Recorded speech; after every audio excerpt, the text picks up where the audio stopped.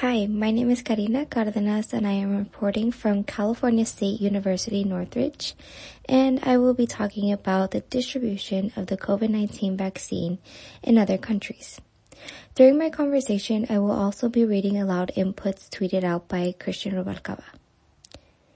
I'm going to be shedding a little light on the fact that several countries around the world have been yet to get their doses of vaccines and might not be able to until years from now. And then there are countries like South Africa who had to halt giving out their vaccines, and according to the New York Times, it was due to a finding that the AstraZeneca Oxford vaccine had little effect on a fast-spreading coronavirus variant. It said that this variant is a new strain of the coronavirus. Christian tweeted out, "It's unfortunate that countries like South Africa has come across a hurdle such as the variant, when we finally came out with a vaccine that fights the coronavirus. But this is something that we now have to worry about. What if someone traveling brings the variant to the United States?" Yes, it's very unfortunate that after feeling accomplished about finally having a vaccine to now having to start from scratch.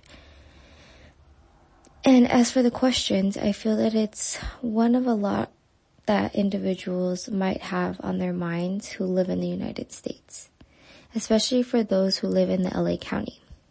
The last thing we want is to continue a lockdown. But it also got me thinking. When asking that question and before hearing about South Africa, Christian, did you ever think about how or what other countries might be going through in terms of getting, not getting, or even halting their vaccines?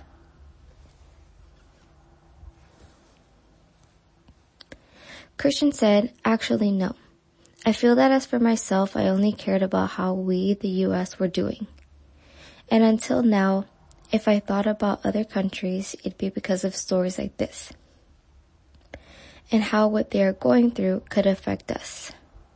So I guess not necessarily concerned." Interesting. Well, does that make us selfish? Let's just think about that a little bit.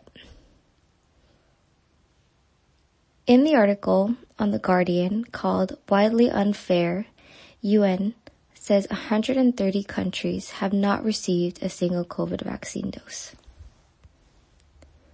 It mentioned that China Foreign Minister Wang Yi criticized the growing immunity divide and called on the world to come together to reject vaccine nationalism, promote fair and equitable distribution of vaccines, and in particular, make them accessible and affordable for developing countries, including those in conflict. So with that being said, this also brings me back to the New York Times story, which made a statement that after weeks of rich countries vaccinating doctors and nurses against the coronavirus. So, now that we're getting a little familiar with other countries and how they're doing, I can see the immunity divide, and I do know how and why we could be known as a rich country. It gets me thinking, wow. Especially during a pandemic, I can see why it's unfair.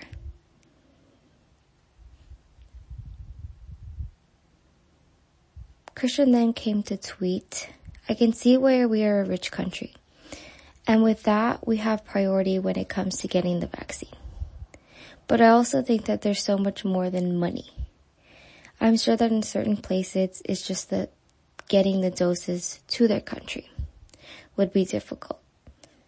And it's taking longer to figure out how to get them there." Okay, I can agree with that.